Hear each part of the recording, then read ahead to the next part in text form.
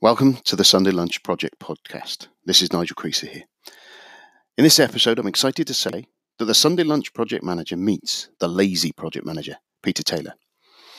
This is my first interview, and I'll be honest, I was a little bit nervous. Will I be bumbling on, or will Peter hate all my questions, or will the whole thing even record properly?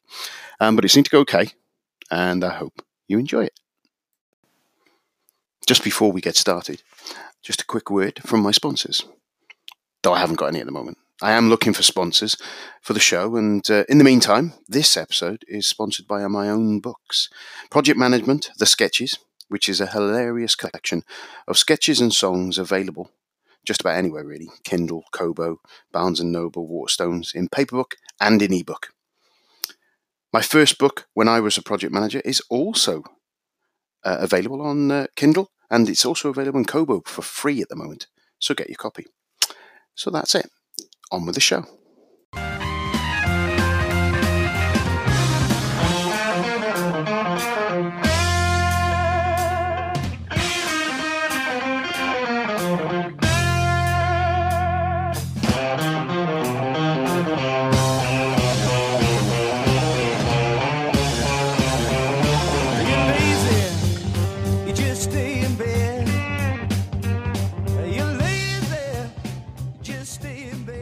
I wanted to welcome you all to the Sunday Lunch Project podcast, and I've got a special guest today, a gentleman called Peter Taylor.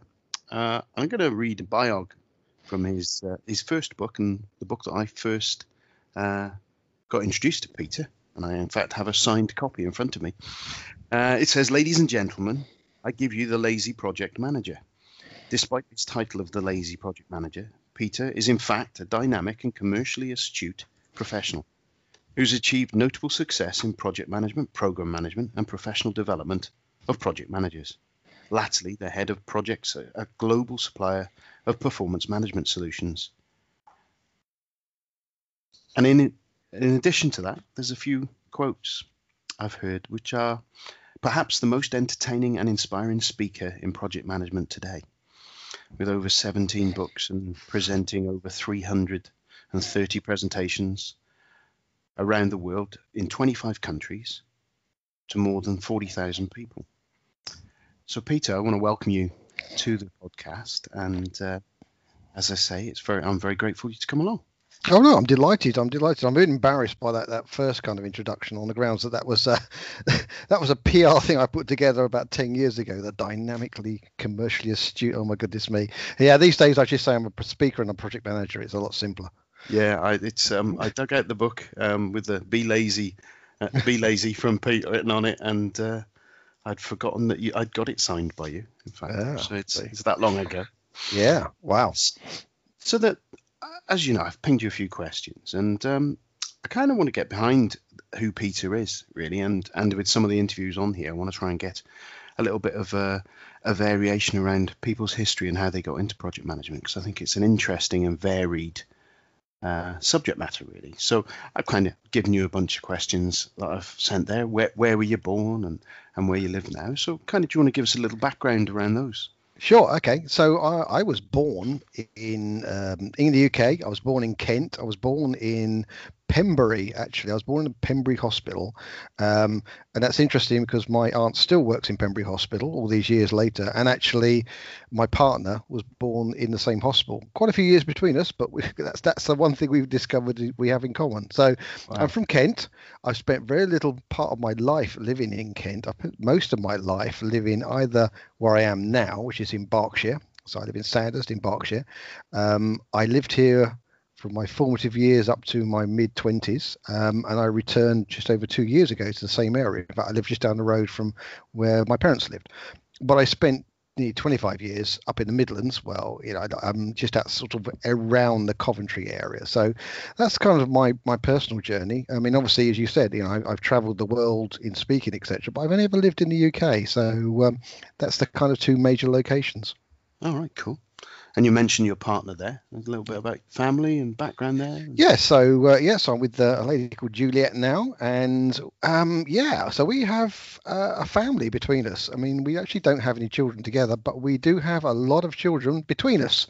So we in fact have nine children. Jeez. It makes Christmas and other events very, very interesting. So we have 9 children, ranging, 5 girls, 4 boys, ranging from 15 all the way up to 31. So yeah, quite a good range there. So Christmas is a big project in itself, then. Oh yeah. Well, I retire to the corner with a nice glass of wine and watch the chaos ensue. They're pretty much self-sufficient now. Actually, it's quite interesting. So they make a lot of noise, but they're a lot of fun as well. Great, brilliant. So you said you grew up in the Berkshire area, and so one of the things that intrigues me is kind of what people who are project managers wanted to be when they grew up. And I know some project managers have yet to grow up, but what was it? What did you want to be? Yeah, it's interesting. I'm actually meeting people these days who grew growing up wanting to be project managers. It's, in my day, that was it didn't exist. I mean, it just wasn't spoken about. So, at school they told me I should be an accountant, which fortunately I wasn't. What did I want to grow when I grew up? I guess the best thing I could say I wanted to be, which was kind of my sort of fantasy, was to be a writer. Now, clearly, I wasn't thinking about being a writer of business books, but I wanted to be an author of some form. So that was an overarching one. Beyond that, I was just generally confused about what life was going to offer. I mean, and my best friend is one of those people who had utter clarity. He wanted to become a construction engineer from the moment I met him, really, at a very early age. And, he's done that and he's been very successful. And in fact, heads up a major construction company in the US. So he always had a path and I had completely no path. And that's kind of how I just fell into project management, really. Oh, wow. So going on to that with the project management is kind of, I'm guessing you didn't go to university and have a project management degree and that sort of thing, because I kind of know roughly you're a similar age to me, and I don't think those existed then. No. So my education was fairly typical. I mean, I did my sort of O levels, and I then started doing some A levels, and I wasn't educationally minded at that point. I was far too much of a distracted rebel, I suppose. So I quit school and I went off and worked for a year to make some money, and then I went back to college and crammed my A levels in 1 year because that's about as much time as I could bother to give to that kind of activity. And what was that first job then? The first job was I spent a summer doing odd jobs. Basically, I joined a recruitment agency and did everything from packaging boxes to kicking parcels off trains and things like that. I would say my first real job was I joined a company because I shared a house with a few other guys, and they worked in this company. It was part of the aeronautical defense system suppliers, and they were recruiting like crazy, and I joined, and my first real job was a progress chaser. I sat there on a printed circuit board assembly section, and I had to basically make sure my job was supposed to know where all the work orders were at any given time. I wasn't very good at it, to be honest, so I was a bit too lazy in the wrong way at that point, and it didn't really inspire me. But that was my first job, and eventually I fell into something I kind of got the hang of, which was stock control, stock management, warehouse management, and then it kind of moved on from there. All right. So then your education, you went back and did some more studying, you said. Well, I did some related to the work I was doing, and then it kind of what clicked for me was I joined a smaller company at that point, and they happened to be deploying an MRP, materials requirements planning solution, for those who might remember MRP before ERP, or MRP2, then ERP. Yeah, I remember those. And the IT director of that company had basically customized the hell out of this particular solution, and then moved on to start his own company. And they were trying to basically deploy the next generation of software in a kind of vanilla format, and they needed someone to do a comparison. And for whatever reason, I had some spare time. I showed some aptitude to do this. I had some structure and discipline, and around it, I produced some nice reports. And then from there, I kind of I spent time working with the consultants that came in with us, and I realised that those guys coming in would seem to drive much better cars than I had, and they seemed to have much better suits than I was wearing, and therefore I decided that was the job I should join. And if you like, I kind of fell into it at that point. All right.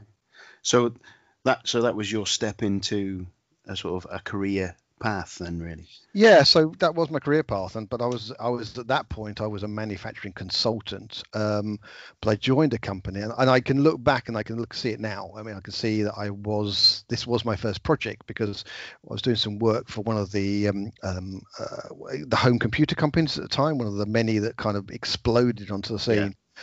And they had this brilliant technique of sales and repairs, because they were literally, it was the heyday. They were number one in France, and I think they were number 3 in the UK, Oric Computers at the time.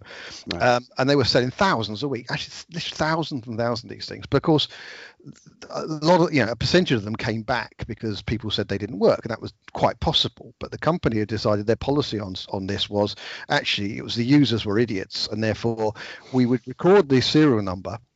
We put them in a brand new box and sell them to someone else. And if that second person then sent them back, we'd say, actually, it's not the user, there is a problem. In which case, we put them in a big pile at the far end of this warehouse and send a brand new one out. And everybody was happy. But suddenly I realized that actually now we had 10,000 of these boxes in the corner. And actually that was a lot of money. So they said we need to repair them. So my first project, I would say, was to design a very simple test and repair line. It was such a simple project, really, because all the resources were in one place. I think I had to walk up the road to a shop to buy a couple of pieces of equipment, and that was it.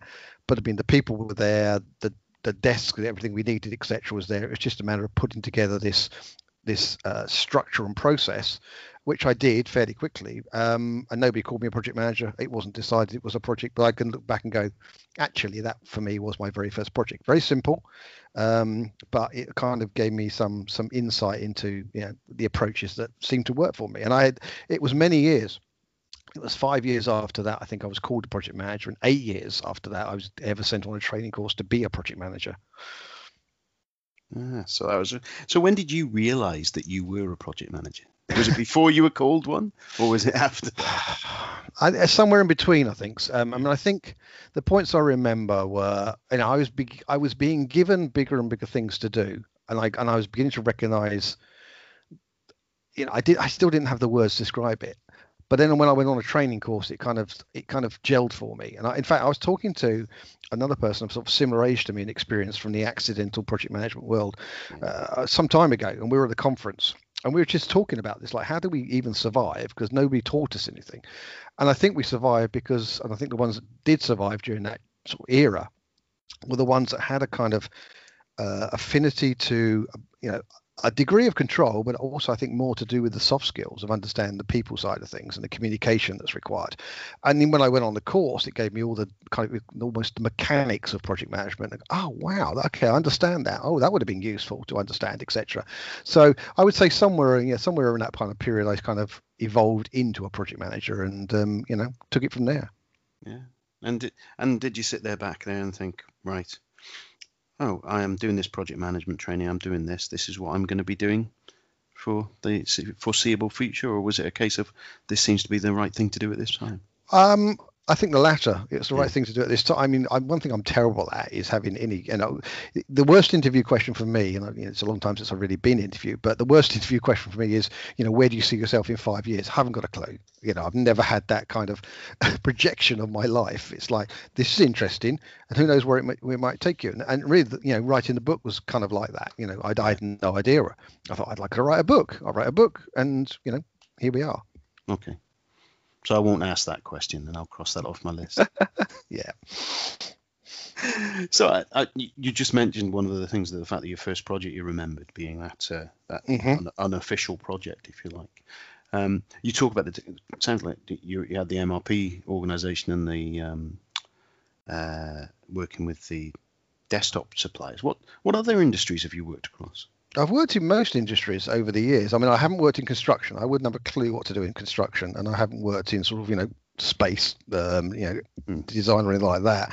But pretty much every other basic industry, whether it be pharmaceutical, banking, or consulting services, or anything like that, I've that's one of the beauties of a consultative type world. You touch many points. I mean, my background is in manufacturing.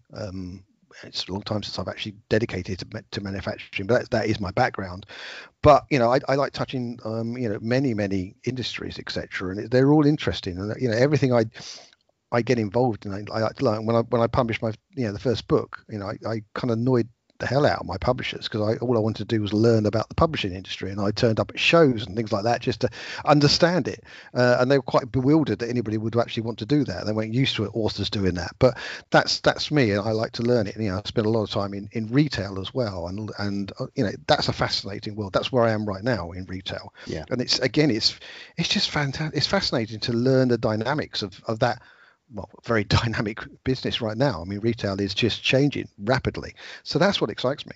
Yeah, I remember all these different industries have their uniqueness, don't they? And I remember working with an organisation where I was doing a financial planning system, and they pointed out that they were part of the Dixons Group, and it was a case of they had a change freeze on any of their IT systems from the middle of November until the end of January. And it's kind of like, well, why? And then it kind of the penny dropped, is that's their biggest time when they get any money in at all. So they didn't want anything. If they couldn't take payments at a shop, they're massive impact on their business. Oh yeah, absolutely. Golden quarter, we've just gone through that, etc. And that's the kind of things you learn about it. It's okay, that's fascinating. So I understand the pattern of the projects that we've got underway at the moment, and what works and what doesn't work, and when do you leave them alone, and when do you try and make differences for them. Yeah. Wow. So talking about your projects then, and like maybe it's the ones you're on now, and although what is the largest and I'm not asking for stats and details to verify that it is the largest. What would you say was your largest or gnarliest project that you've managed, and what did you learn on it? I pretty much learned everything that was really practical on this thing. So it was nearly 3 years in the end. It was in the steel stock holding industry. It was deployment of a kind of this company had many depots all over the place where people could go and order steel and all the other stuff that goes, all that kind of heavy metal kind of structure material. This was the controlled rollout of an MRP system with financials and everything. It was complex. It was difficult. They were going through a transformation. So it actually was very challenging, and we got into also distribution requirements planning as well, and they had all the warehouses and restocking and ordering, and it was fascinating from that point of view. But it took a long time, and kind of what I learned from this was so many lessons that it went well, it went disastrously wrong, it kind of recovered, it went almost legal at one point, and then it went to a wonderful finish, etc. So there was everything.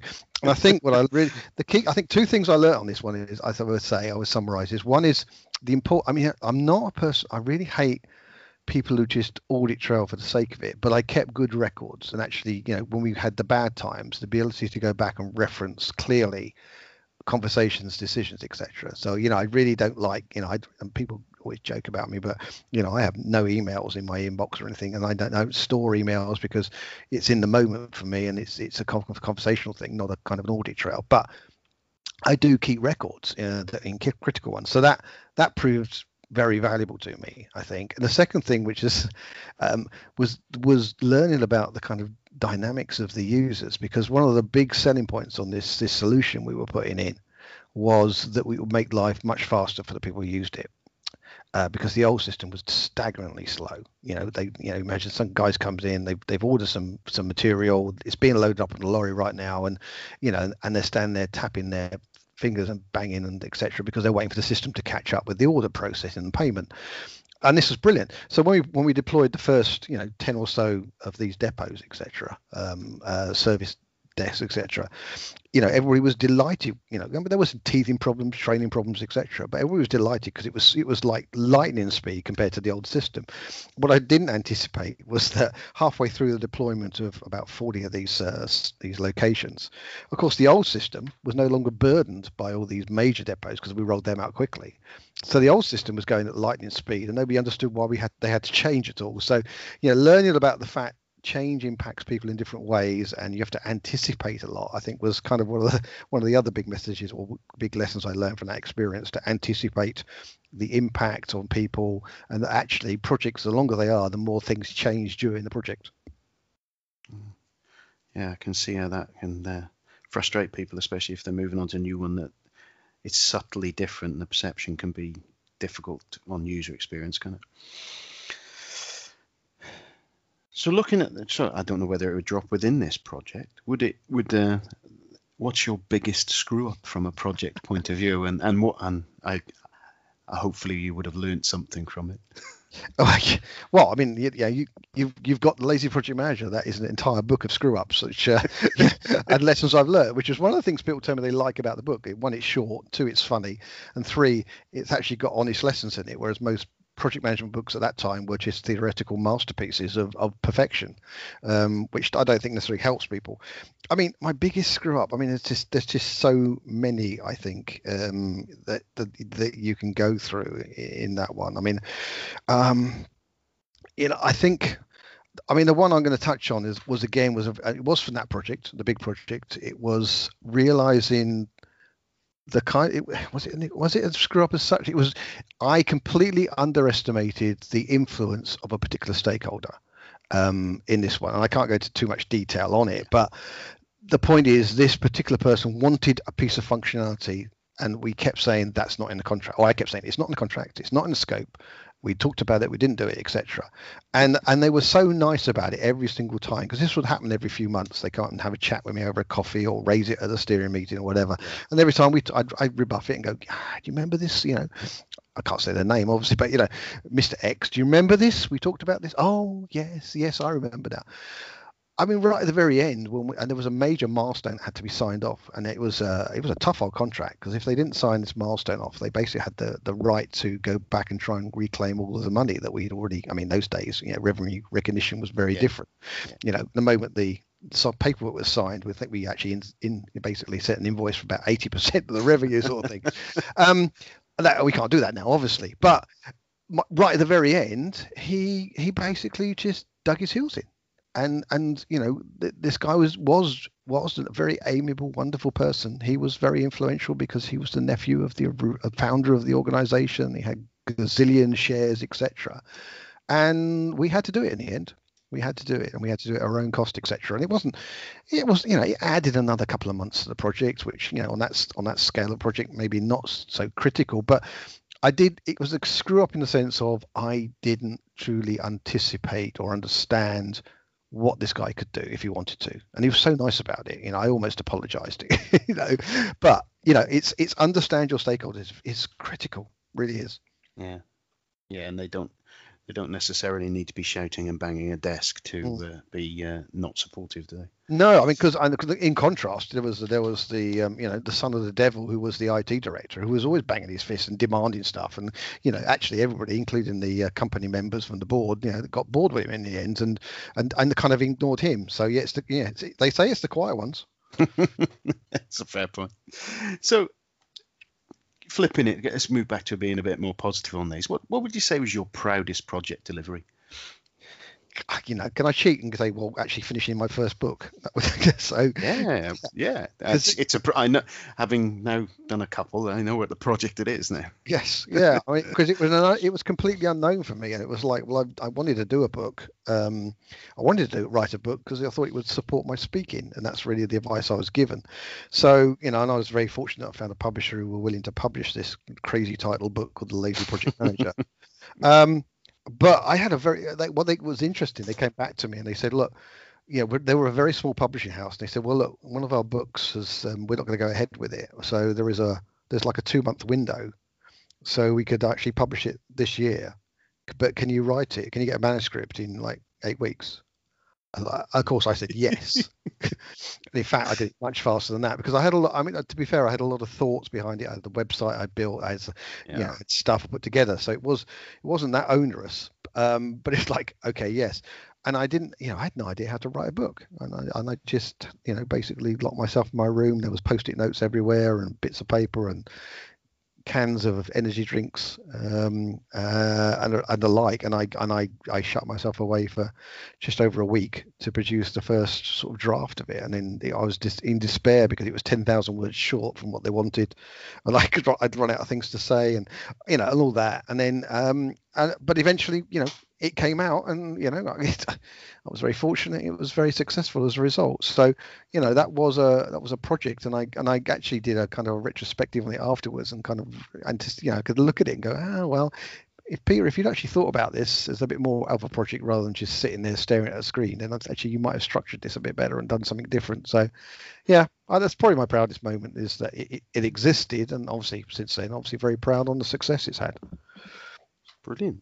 So kind of a link to that really is what made you start the writing and the blogging and the speaking? I think you alluded to there that you were looking to do speaking, and then you got the podcast and the array of things that you do nowadays. Yes, I mean, it all came out from all that, really. So I'd worked with a gentleman who I dedicated the book to, actually, and I'd worked with him in a number of companies, and we actually worked in a couple more companies after that. And it all kicked off with he basically said, well, I think it's time for me to move on. He would run professional services, globally or whatever, and he always recognised the need for someone to oversee the kind of project community. And this was before PMOs existed. We had a centre of excellence and a community of practice, etc. He said, well, I think I'm moving on. What are you going to do next? I said, well, I kind of still have work to do here, and I kind of enjoy it, but I want to do a bit more speaking. I kind of enjoy that. And that's when he insulted me and said, you're really good at this, but you're the laziest person I've ever met. And that's kind of where the lazy project manager came from. So I kind of then had what turned out to be a brand in the end. I didn't realize that. So it was like, well, okay, a book would help me speaking. Right. Okay. I'll write a book. And I was very lucky, and I got a publisher, and we produced a book. And actually it was, I was grateful in the end, because it was one of those publishing deals which was joint risk. So basically said, yeah, we'll publish your book, but we need you to buy X number of books, which was quite a big number at a rate. Yeah. And of course I said, yes, I would have said anything at that point, sell my children, whatever. It's fine. I'm going to be an author. It's fantastic. So when my 4 sample copies turned up, it was very excited. And when the lorry turned up with the shipment for my garage, it's like, it was like, okay, I need to get rid of these. How am I going to do that? Well, I'm going to hit the road. I'm going to start speaking. And obviously nobody paid me in those days. So I did, PMI events, I did APM events, stuff like that, British Computer Society events. And of course I trolled along a load of books and sold them. And, within a fairly short period of time, I managed to get rid of all the books and actually ordered some more. So that was really good. But it kind of kick-started me that, and it's something that's quite common these days, and I'm sure this. Publishers are really kind of good if you, but they also expect authors to do a promotion themselves, etc. Yeah, so I tried everything, and the website was there, and I've much improved it over time. I started blogging, and that seemed to work. And obviously I did things, extracts from the book or articles based on the principles of the book. That was quite popular. I gave it a go at a podcast, and I was very excited when a few people started subscribing, and then astonished when I had my first 1,000 people kind of listening to the podcast, and it's gone on since there. And I would try many things. There's been the Lazy Project Manager e-learning course. I've tried selling the books online. I mean, anything and everything to kind of promote, market, etc., and get myself out there. And obviously over time, that first year of speaking for free in the UK turned into my first invitation to go abroad, and then it's a mixture. I do some kind of giving back to the community, if you like, and it keeps me in practice as well. And I like going to these events, and some obviously people pay me for it, the larger ones, etc. So that's kind of really how it came about, and it's astonishingly, it'll be 10 years in May this year I've been actually doing that.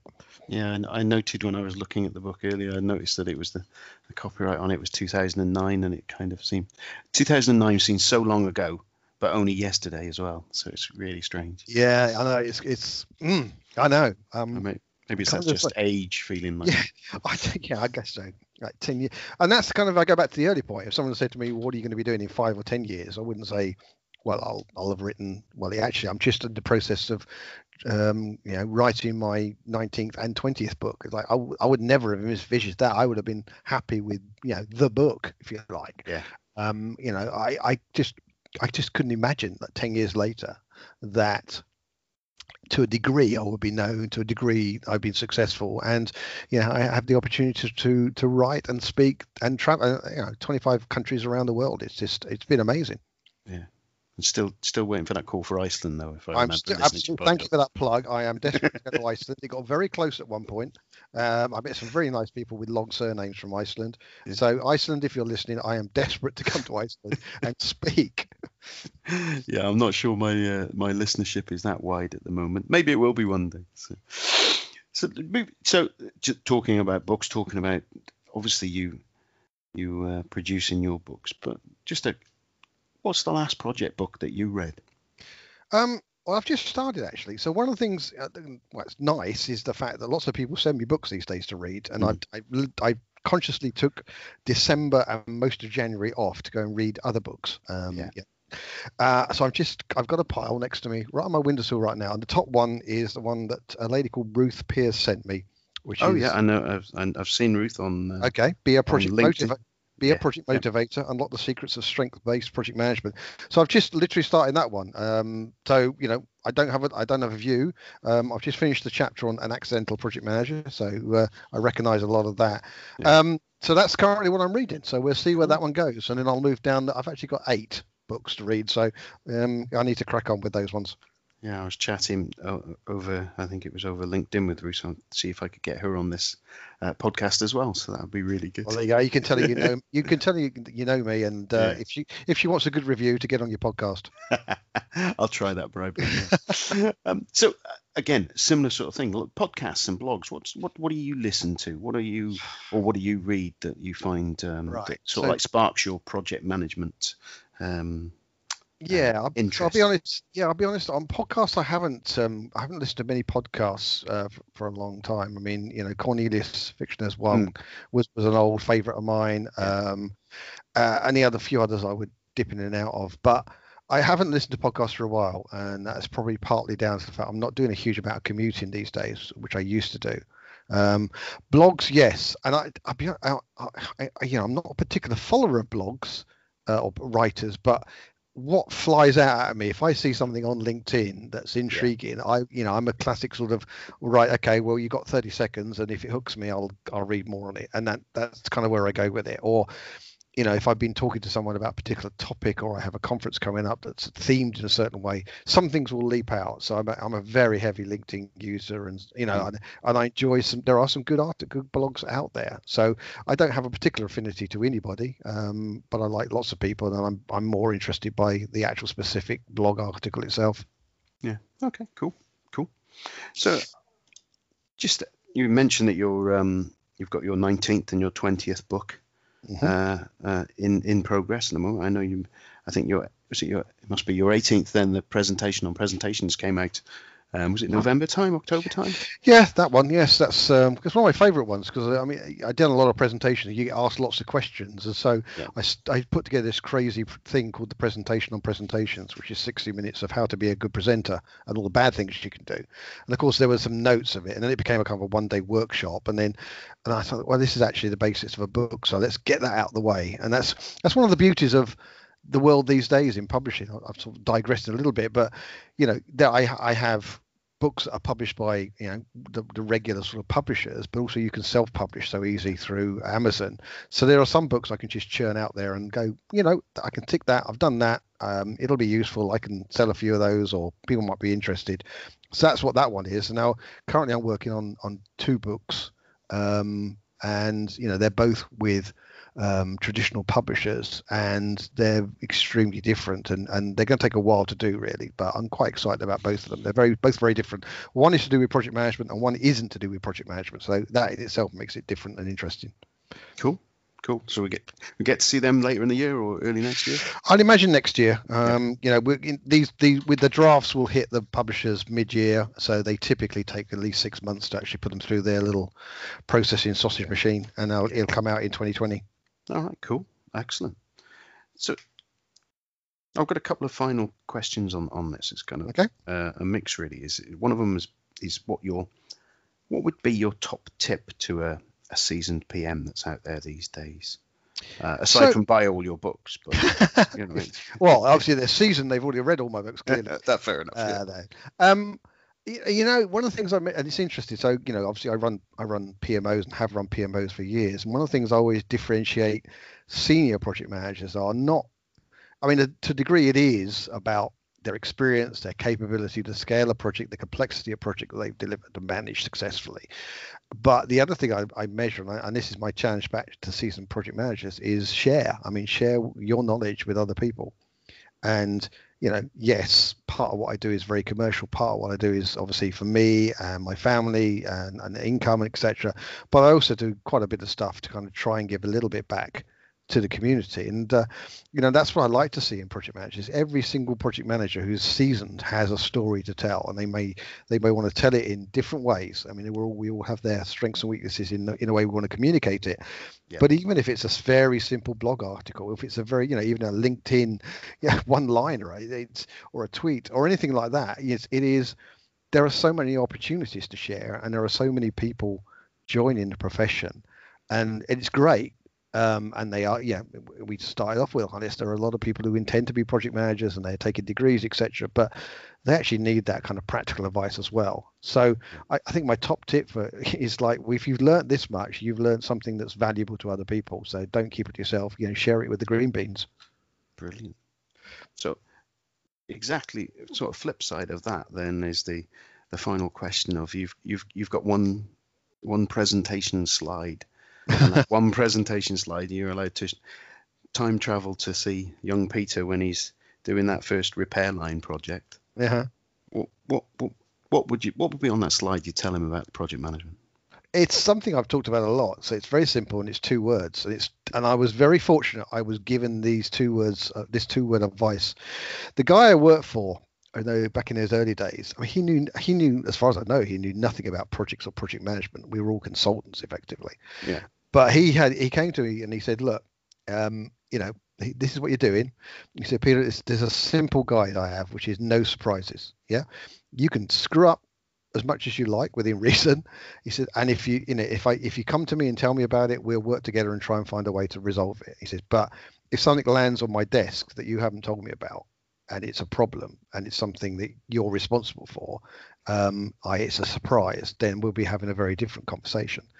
And I think that's really at the heart of project management. Project management is working with this crazy, dynamic, changing, complex, multi-person, multi-resource, multi-issue type world over a period of time. And actually, the project manager's job is to try and elevate themselves to a point of trying to anticipate as much as possible. I know everything is impossible, clearly. Yeah. But the more you can elevate, and one of the biggest weaknesses I see in immature project managers is they get so dragged down into the weeds that they kind of forget I'm more for supporting your project team and getting involved and not being an aloof remote resource. But I see it so often they get dragged down into so much detail they never spend the time going, oh, hang on, let me just look at this. How's the project going? Are we heading in the right direction? Is there something, is this Project Titanic heading for an iceberg over there potentially? It's that kind of thing. So I think a slide that just says no surprises is extremely. It worked for me anyway, and I think it's extremely good advice. Brilliant. Well, Peter, I've come to the end of my questions, but I could probably listen to you for much longer. If people want to hear more about you, get hold of your books, where's the best place they can get hold of or find out details? Yeah, I'm in the website, www.thelazyprojectmanager.com is the best place to go to. And I'm on LinkedIn and I'm on Twitter, and, people just can connect to me that way. I love connecting to people on LinkedIn particularly. And I'm out there. That's brilliant. Okay. Well, that's it. Thank you very much. Again, I maybe not said it at the beginning, but a little bit of a fanboy from getting the book, and you're a bit of an inspiration to getting my backside into writing something as well. So thank you for that sharing and inspiring, and catch up with you again. Yeah, thanks everybody, and be lazy. Yeah, cheers. Bye now. Well, I hope you enjoyed that interview with Peter. I want to thank Peter for agreeing to be my first interviewee.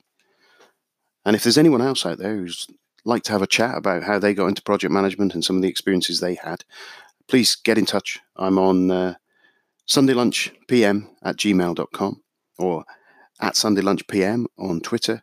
Same goes for all the other social media, Facebook, etc. Or you can pop along to the website, which is thesundaylunchproject.blogspot.com. And then the final thing, obviously it takes a little bit of cash to get these things going and get these podcasts moving. I've set up a Patreon page, and if you feel that it's something you could do, I'd really appreciate anyone who would sponsor me there from that point of view. And it's at Patreon, and again, it's Sunday Lunch PM. So that's it. I hope you have a wonderful day and the rest of the day or whatever you're doing.